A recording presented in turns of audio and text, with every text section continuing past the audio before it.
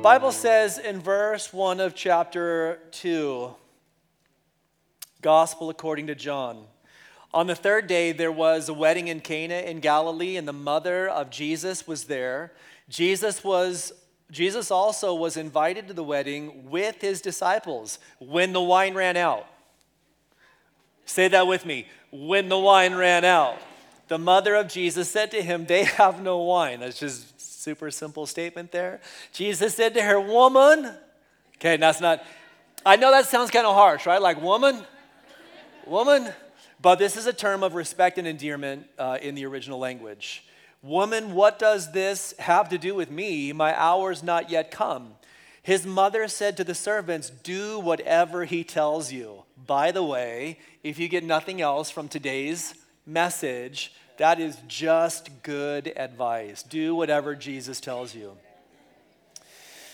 Now there were 6 stone water jars there for the Jewish rites of purification, each holding 20 or 30 gallons. Jesus said to the servants, "Fill the jars with water," and they filled them up to the brim. And he said to them, "Now draw some out and take it to the master of the feast." So they took it. When the master of the feast tasted the water, now become wine. Say that, now become wine. And did not know where it came from, parenthetical, though the servants who had drawn the water knew. The master of the feast called the bridegroom and said to him, "Everyone serves the good wine first, and when people have drunk freely, then the poor wine. But you have kept the good wine until now." So back in the day, you would serve the good wine first, and then after people had kind of lost their sense of taste, you would dilute the wine with water progressively, so that by the time you get to the end, you don't even know what you're drinking anymore. Verse 11, this, the first of his signs, Jesus did at Cana in Galilee and manifested his glory, and his disciples believed in him. After this, he went down to Capernaum with his mother and his brothers and his disciples, and they stayed there for a few days. Let's pray together.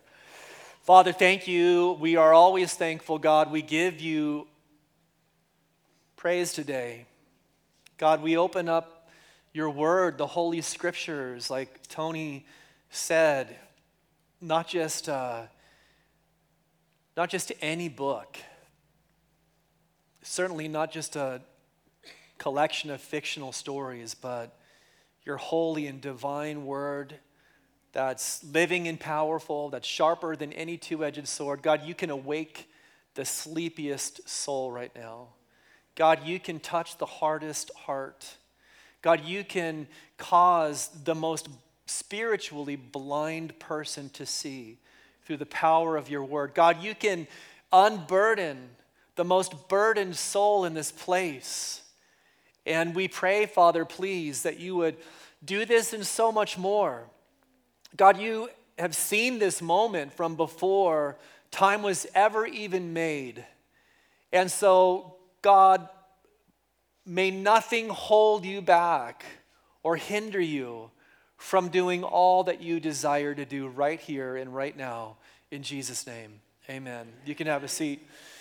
So when you're driving, because you always obey the laws when you drive. When you're driving and you see afar off an octagonal sign that's red with, white border on it, before you can see the words, it's a sign, right? It signifies something. You're supposed to do what? Okay, I follow some of you after church, and I'll tell you right now, some of you have translated stop into a slow roll or a Hollywood stop. You're not really getting the point. Because the word does say stop. But even if you didn't see the word, the sign is signifying something. Maybe you're driving in a place you've never driven before, and so the road and the area is really unfamiliar to you. Well, you see that sign, and it signifies that you're supposed to respond in a certain way. You're coming up to an intersection. This is what a sign does. A sign is a revelation. A sign is an indication. Remember with me that John, when he wrote this gospel account, is unique with respect to all other gospel accounts because John's account is not synoptic. It's not a synopsis of the life of Christ like Matthew, Mark, and Luke are. John, in a completely different way, arranges his gospel account around 8 signs that Jesus worked or Jesus performed. I really don't, like the word perform because it carries so much connotation with it today. But 8 signs that Jesus did or worked that signified that he was more than just another guy, more than just a good teacher, more than just a good example to follow, but that he was the Son of God. Things that he did that only God could do. And then there were 8 sayings that Jesus said that only God could say. No one else could say what Jesus said when he said things like, I'm the resurrection and the life. I am the door. I am the good shepherd. Things only God could say. Well, John arranged his gospel account around these signs and sayings so that we would understand that Jesus is the Son of God, and that in understanding that we would believe and have life in his name. This is the very first sign that Jesus works. And it's the first sign in this gospel account. It also happens to be the first recorded sign chronologically. So if you look chronologically at the life of Christ, the very first miraculous, wonderful, supernatural thing that he ever did was this particular sign right here. And the purpose of it, you see in verse 11, is this, the first of his signs, Jesus did at Cana in Galilee, and check this out, manifested his glory, and his disciples believed in him. So this sign, which I do think oftentimes is just one of those signs that's ignored, it's kind of passed over. Sometimes we don't think a lot of this sign because, it's just one material turning into another material. I mean, it's not like a blind man was enabled to see. It's not as amazing as a lame man being able to walk. It's not as sensational as a woman who is possessed with 7 demons, is exorcised of those demons and made whole. There's kind of just this ascending ladder of significance that we place on miracles that Jesus did based on how amazing we think that they are. I think if you look at John's gospel account, probably outside of the resurrection of Christ, most people would say, man, the raising of Lazarus from the dead, that really was the most significant, sensational sign that Jesus ever did. And I would just encourage you to put pause on that for a minute, because this sign is pretty sensational in and of itself. I mean, it's extraordinary. When you unpack the turning of the water to wine, you really see how sensational this sign was. In fact, this is what we're going to talk about today. Through the turning of water to wine, Jesus was revealed as creator. He was revealed as initiating a new covenant, and he is also revealed as the true source of all blessings and joy. Do you know that that's who he is today? Do you know that he is the true source of all blessings and joy? All of this is packed into this amazing first sign that Jesus did. And it all comes to pass because there was a problem. The problem actually became an opportunity. And I want to encourage you to just consider that. Oftentimes, the framework that we see our problems through is just obstacle and difficulty. But when we put Jesus into the equation, the problem does become an opportunity. Well, there was a wedding in Cana of Galilee, and Jesus and his family were invited. And Jesus, because his disciples were hanging with him, Jesus invited his disciples as well. This would have been a wedding ceremony very different than anything you've ever experienced before. For us, we get a letter or an email or a text that's an invitation, and we show up. There's a 30-minute service. There's a reception afterwards, and it's pretty much over. Very different in ancient Judaism. In ancient Judaism, on the day that the bride and the groom would be married, the bridegroom would have come as a surprise into the village or into the town. You see, that marriage had been arranged years past when the two were just little children. So maybe 8, 9, 10 years old. Mom and dads would have gotten together. There would have been a matchmaker. Some of you have seen Fiddler on the Roof and you're singing the song right now. There would have been a matchmaker and an arrangement was created. There was a document that was signed. And then, the process of time would come to pass and the father of the bridegroom would say, hey, now is the time for you to go get your bride. The bride would have been waiting with anticipation. She would have had her maids of honor, as it were, with her. And he would have rolled through the town with his dudes, and he would have picked up his gal, and they would have walked to a big assembly hall where they would celebrate this marriage ceremony. And there was a formal celebration.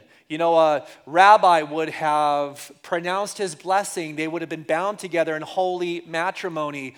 The whole town most likely would have emptied out into this big celebration hall where they would have partied for up to 7 days. It's a long celebration, right? There's your wedding reception. I don't know. I do know how much weddings cost today. Back then, celebrating for 7 days would have been pretty expensive. But they're celebrating for 7 days. One of the biggest pieces of the celebration was the wine, because in Jewish culture, wine always symbolized joy. So as they were gathered together, there was always plenty of wine. Well, there was a problem here in this situation because they ran out of wine. We're not sure if the master of the ceremony failed to get enough wine or if the bridegroom's dad failed to get enough wine, but there was this big problem because it would have killed the vibe of joy. So let me just say to you today that our problems become an opportunity. Our problems can become an opportunity. The problems you have, the challenges you have, the difficulties you have, the anxieties you're carrying, the burdens that you're loaded down with. I'm not just talking about the absence of wine in your life, but the absence maybe of money, the struggles in your relationships, the battles that you're dealing with in the workplace. All of these obstacles or problems become opportunities for divine revelation if you're willing to place them in the hands of God. That's what they can become. That's what they can become. And Mary knew this. Mary, the mother of Jesus, knew this. They ran out of wine. She's obviously a friend of the family, and so she does what she should do. She came to Jesus, and she's like, they have no wine. They have no wine. And he looks at her, and he's like, woman, mother, respectfully, my hour has not yet come. This is not the purpose that I've come for. He was not giving her a hard no. He was just acknowledging that though this wasn't the reason he came, it still did fit within the scope of his messianic mission. Because what he did in answering this request was he gave a self-disclosure. Right? Hey, this is, my hour's not yet come. This is before, the plan really was to initiate the messianic movement. Nevertheless, I'm able to take this problem that you have and turn it into an opportunity for self-disclosure. I'm able to turn it into an opportunity for personal revelation. I'm able to take this situation that from every human perspective just looks miserable and impossible, and this amazing celebration that's been so great is going to end on a really bad note. Well, I can step into this and turn it around so that people can see, specifically my disciples, they can see who I am. And every problem that you have, every issue that you're dealing with, if you will follow the same steps that Mary took and place the issue in the hands of Jesus, your problem, your obstacle, your difficulty will turn into an opportunity for divine revelation. That in it,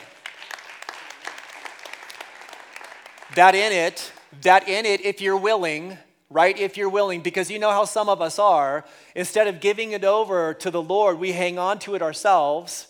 We spend all of our effort, our time, our toil trying to fix the problem. And we may put a Band-Aid on it. It may be fixed for a moment. On the other hand, sometimes when you are the one toiling to fix your problem, you just make it, there's a lot of experience right there, especially right in this section.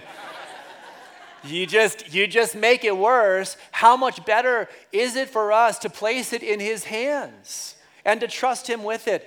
I look at Scripture, and I would just suggest to you today that really is the testimony of the Bible.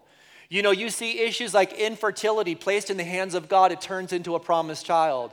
You see inconvenience and personal calling turning into the rescue of Nineveh.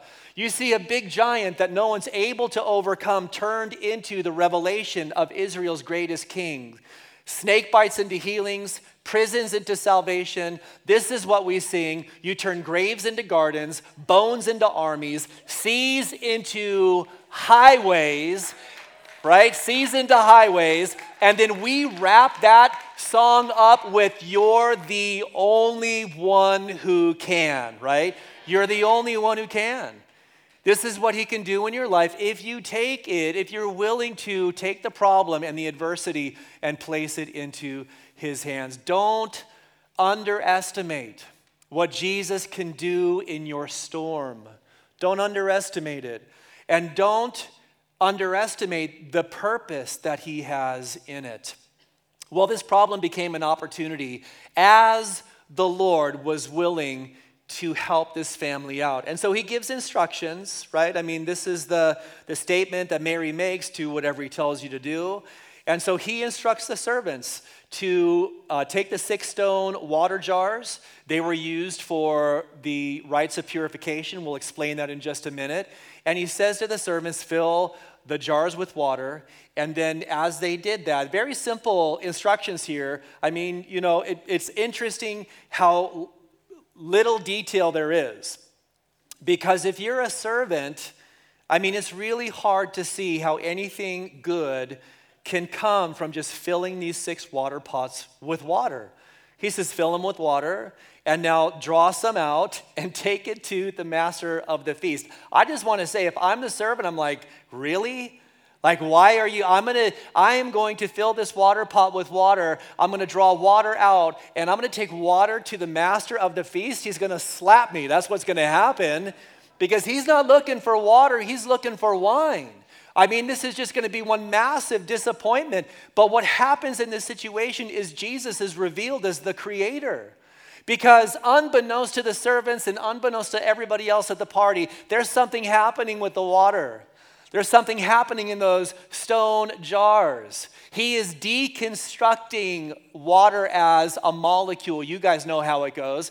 2 parts hydrogen, 1 part oxygen. He deconstructs it, and then he adds, because you guys know this too, that wine is not just hydrogen and oxygen. It also has carbon in it, and it also has nitrogen in it.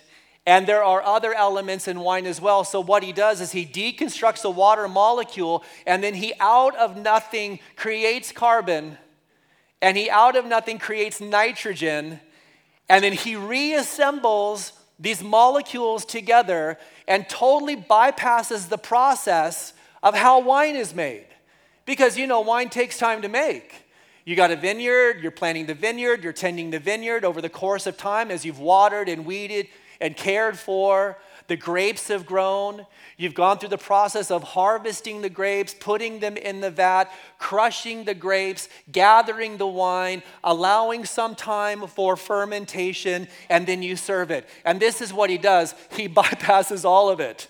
He bypasses all of it because, by the way, he can do more in a day than you can do in a lifetime, right? He can do more. He can do more in a day than you can do in a lifetime. He didn't need the process. He didn't need the normal process. In those 6 stone jars, there are 6 nuclear reactions happening, all contained by the word of the Lord. All created out of nothing. The Latin word ex nihilo means that God, is able to create out of nothing. Only God can do this. We go back to the book of Genesis, and the Bible says that God created the heavens and the earth, and that word means out of nothing. And then he took the raw materials he created, right? He created the raw materials, and then he shaped them over the course of 6 days. This is what he's able to do simply by speaking a word. Over summer, I installed a smart home in our house. It's just a Google smart home, right? So lights are connected to it, and our speaker system's connected to it. So I can say, I'll be walking through the house, and I'll say, hey, Google, turn on family room, and the lights will go on. It's really cool. Or if I want to worship, and I got a worship song on my mind, I'll say, hey, Google, play Graves to Gardens, on Family Room, and it'll come on. And I'm like, this is pretty cool, Like you just speak the word and it happens. And hey, that might be cool with a smart home. How much cooler is it to create something out of nothing, right? The power of the word of Jesus Christ. He is the one who flung the universe into existence simply by speaking the word. This is a picture of a recent picture from the brand new telescope that's hanging out 100 million miles, I think, from Earth, the Webb telescope. This is the Tarantula Nebula. And so, amazing picture, right? This is what he is able to do. The same one that turned the water to wine is the one who spoke that right there into existence. The nebula, it's just good.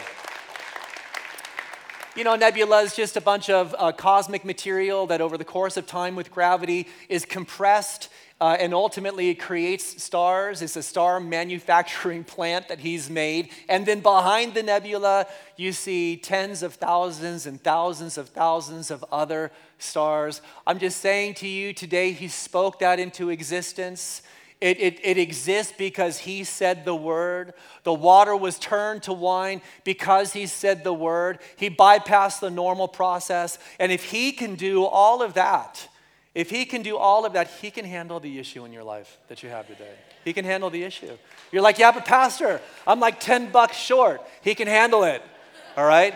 He can handle it. Pastor, I've been looking for a job for a long time. You know what? He can handle it, and he's faithful. He's faithful. I love what Alexander Pope said about this water to wine. He's an ancient commentator. He's like, that means really old. He's dead, so like that's really old. He said, the conscious water saw its master and blushed. I like that, right? The conscious water, saw its master and blushed. In other words, the water knew who it was in the presence of. And I just want to say, do you know who you're in the presence of? Not just when we gather together, but if you're a believer in Jesus Christ, you are permanently in his presence, which is why Peter was able to say, humble yourselves, therefore, under the mighty hand of God, so that at the proper time he may exalt you, casting all your anxieties on him because he cares for you. Because he cares for you. Hey, I'm just simply saying today, take the burden that you have and cast it, roll it over, place it on him. Number one, because he's able. Because he's able, he can handle it. Number two, because he cares.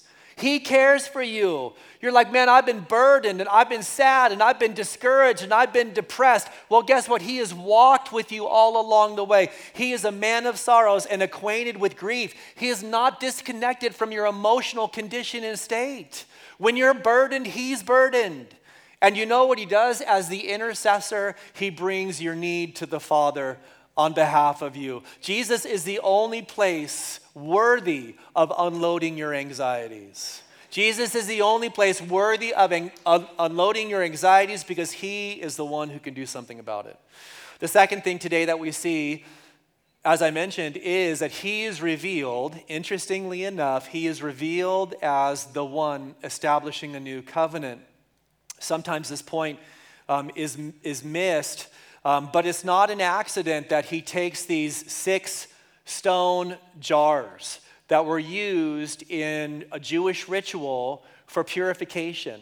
It's not an accident that he does this because, there's symbolism in it, and I think his disciples got it. So back in the day, if you were at this wedding ceremony, you would have meals and various courses of meals, but before and between each of the courses, you would have gone through this process of washing your hands very carefully because you would have believed back in the day, it was falsely taught, that what comes from the outside can defile a person on the inside. And so if there was, some defiled piece of skin from a Gentile believer or from a leper that got on your pita and you're about to dip it into your hummus and you do that, it's been connected maybe to your hand or maybe it's been connected to the plate and you eat it, well, ceremonially, now you're defiled. And so they would have gone through a very meticulous ritual of washing their hands and then washing their cups and washing their plates because they didn't want to be defiled.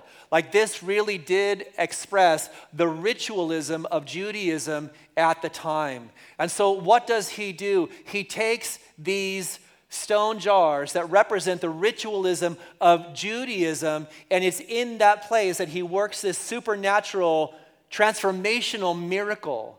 He takes what was common and turns it into something beautiful, and he does it within the context of a wedding ceremony. Now, the rabbis taught that wedding ceremonies symbolize God's relationship with Israel. And so in the context of this wedding ceremony, you have this transformation, you have this picture, you have this symbol of the law being fulfilled and the grace of God coming to people through faith. Through the ritualism that they would have engaged in consistently in washing their hands, he takes what was common, that common practice, and as an act of grace, he transforms that common water into wine. And not only that, but he does it at the end of the wedding ceremony, symbolizing how in the end times, the last days, the new covenant would come. A commentator said this about this point. He said, John included this sign to underscore the historical transition from the recurring ceremonial requirements of the old covenant to the grace of God through faith in Christ in the new covenant. And not only that, but he does it on the third day. John's very particular about noting that point, that it happened on the third day, because the third day is significant throughout Scripture. It was on the third day that Abraham saw the place that God had provided in Genesis 22 as he bound Isaac. It was on the third day that God met his people on Mount Sinai and gave to them the law. According to Hosea chapter 6, it was on the third day that God revived his fallen people. It was on the third day, according to Jonah chapter 2, that Jonah's life was brought up out of the pit and he was rescued from the belly of the great fish. And then obviously we know it was on the third day that Jesus Christ was raised from the dead. And I think in John's mind, you're like, I have no idea what I'm clapping for. But he said resurrection, and resurrection is good. And I think in John's mind, he's making that connection. He's making that connection because the water turning to wine is symbolically speaking of the power of the resurrection of Jesus Christ in your life and in my life. We're just stone jars. We're just common and ordinary like water. But when we put our trust and faith in him, we receive the grace of God, and he takes our ordinariness and he turns it into something spectacular. He takes our sorrow and he turns it into joy. He takes our mourning and he turns it into dancing. And so all of that, I believe, is symbolized in this sign. And the final thing today is this: he is revealed as the creator of joy. He is revealed as the creator of joy. He is revealed as the source of all blessing. I know this may sound like maybe ridiculous to some of you, but I am so thankful that he did not deny the invitation to the wedding celebration. Some of us have this view of Jesus, where it's like, he's just so busy, so working, so about his Father's business, kind of disconnected and aloof, maybe a little grumpy. Maybe a little grumpy, maybe kind of rolling like he's just above everybody and religiously superior. But I love the fact, and I think it says so much about him, that he received the invitation to the wedding celebration and he brought his friends with him.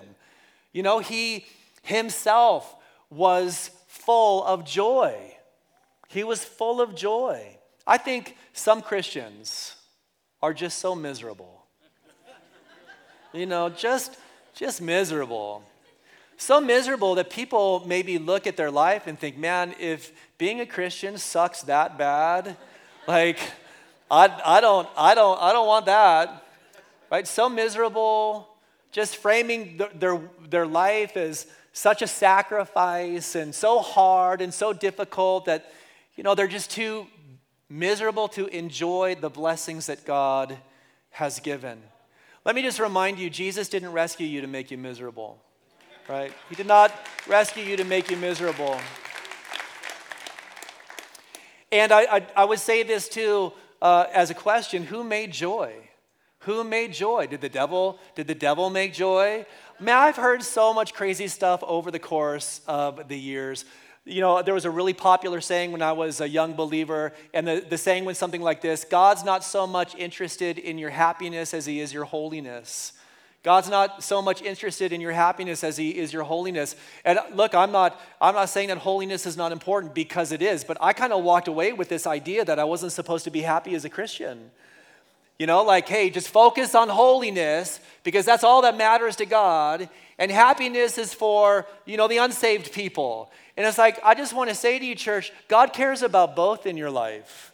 God cares about both in your life. God wants you to walk in holiness, and God also wants you to walk in happiness as well. We're going to talk about joy. There's a difference between joy and being happy. There's a difference between joy and feelings. But I'm going to define joy in a couple of weeks like this.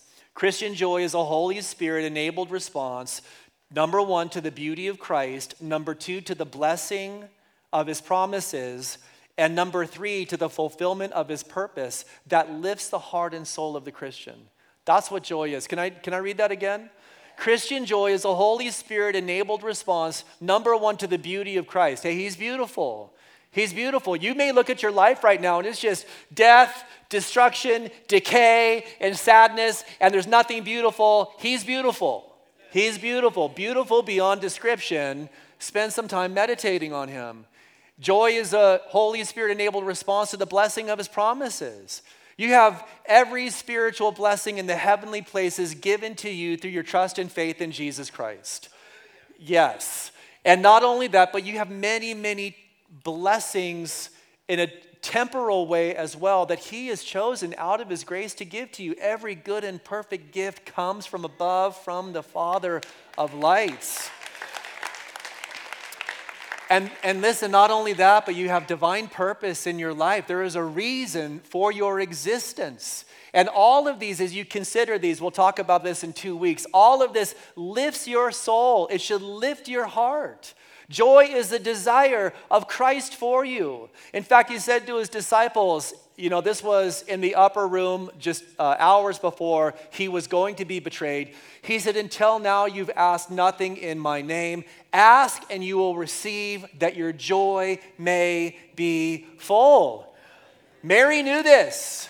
Mary knew this. And so what did she do? She asked. She brought the need to him, and he answered. And today I'm just saying one way that your joy can be full is by coming to him with your petitions and your supplications, casting those things onto him. And when he answers and fulfills them, let the joy of the Lord fill your heart. Psalm 16:11 says this: you make known to me the path of life. In your presence there is fullness of joy. At your right hand are pleasures forevermore. The second thing I would encourage you with today with respect to joy is this: it's in his presence.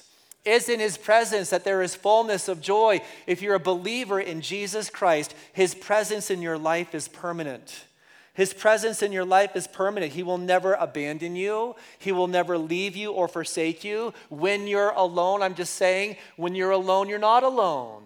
When you're isolated, you're not isolated, because Christ is with you. He's with you on the top of the mountain. He is with you in the deepest part of the valley, and in his presence is fullness of joy. Church,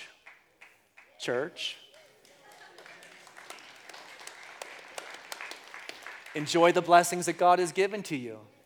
Enjoy the blessings that God has given to you.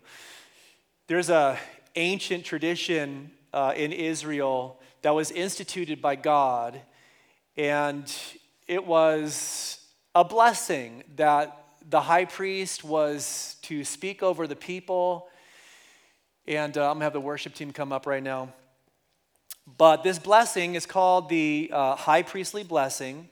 And this blessing has flowed like a stream for thousands of years.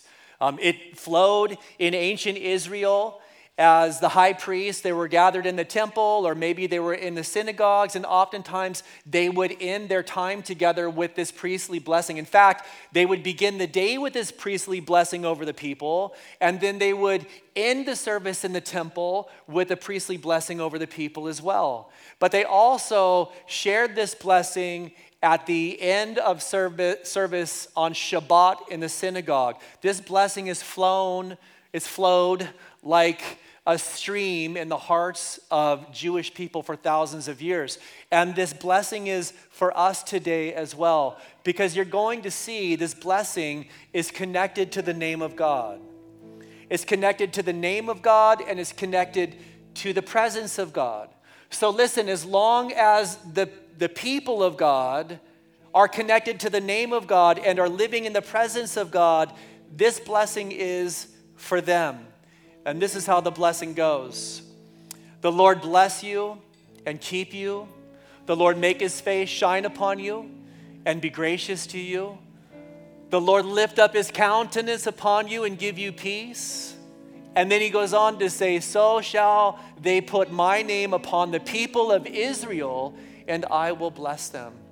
And so the priest would stand over the people with his hands raised, sometimes hands open like this, and another tradition where the hand was like this, and it represents the triad of this blessing. There are 3 parts to it. The Lord bless you. Listen, God is good all the time. All the time, God is good. When we say that, though, the blessing of God represents his goodness in action, his attitude towards you, his heart towards you. The Lord bless you. The Lord keep you. It is the Lord, it is Yahweh who protects you. It is Yahweh who is your rear guard, as David prayed. It is Yahweh, the same God who said to Abraham, behold, I am your shield.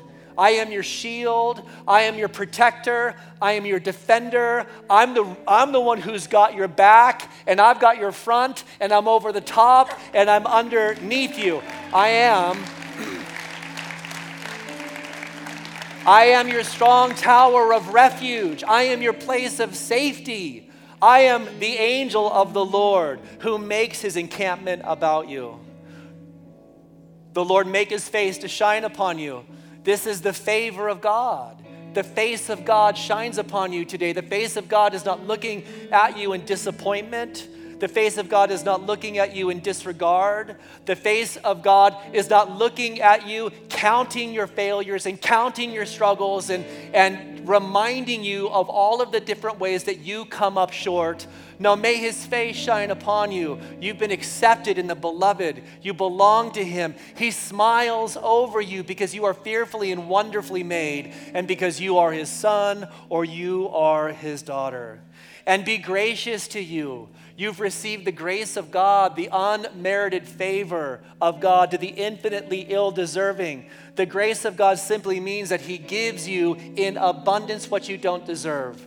The law came through Moses, but grace and truth came through Jesus Christ. And we beheld his glory as of the only begotten of the Father, full of grace, and grace upon grace upon grace upon grace. You live your life, listen, you live your life under the waterfall of the grace of God.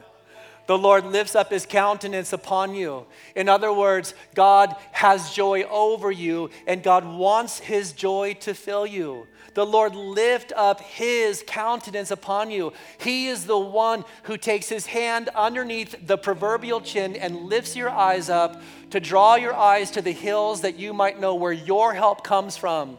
When you are down, when you're downtrodden, when you are discouraged, when you're turned inward, he is the one who lifts up your countenance. He is the one who provides you strength. He is the one, as the psalmist said, that pulls you up out of the miry clay and sets your feet upon a rock.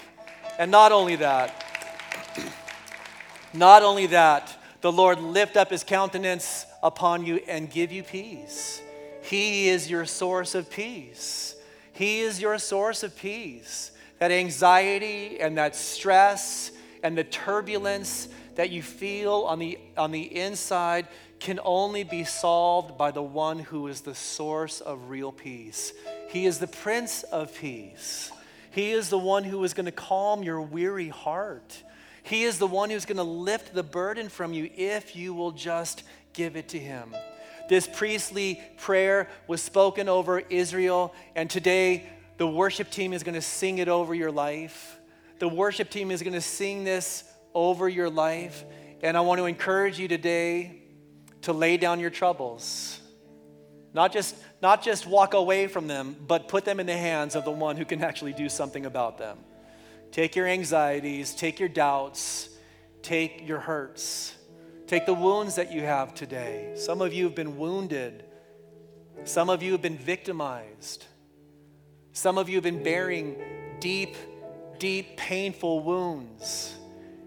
And you've held them to yourself because you're afraid. You're afraid to hand them over to God. You're afraid that maybe the healing won't come. You're afraid of what your life looks like without this thing that's really kind of been the center of everything today. Take it and hand it over to him. I want you to stand this morning, and as the team is going to sing this blessing over your life, I'd like you to open your hands. Take your hands and hold them like this. I know some of you are like, I don't do that. I don't do that. You know, when you worship, it's like, you're a soldier. You're a soldier, man, and you know everyone else is like going crazy and you're just like hands not moving. Today, move your hands, okay? Lift them up. And this is what this represents. You're not too cool to do this. This is a manly thing to do for those of you guys who are like right? Because real men surrender to Jesus, right?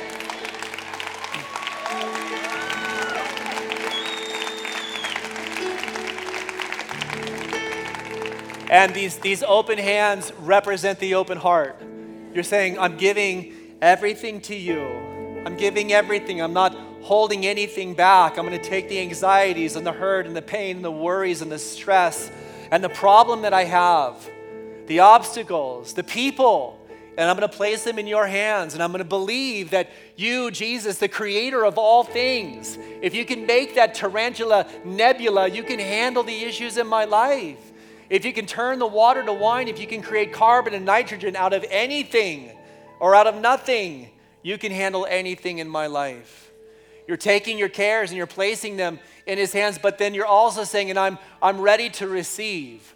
I'm ready to receive. My heart is ready to receive. Some of you have been so discouraged and you've felt like such spiritual failures that your hands have not been open. Your hands have not been open because you just don't feel worthy to receive the blessings of God. And I just would say to you today, it's never been about how worthy you are.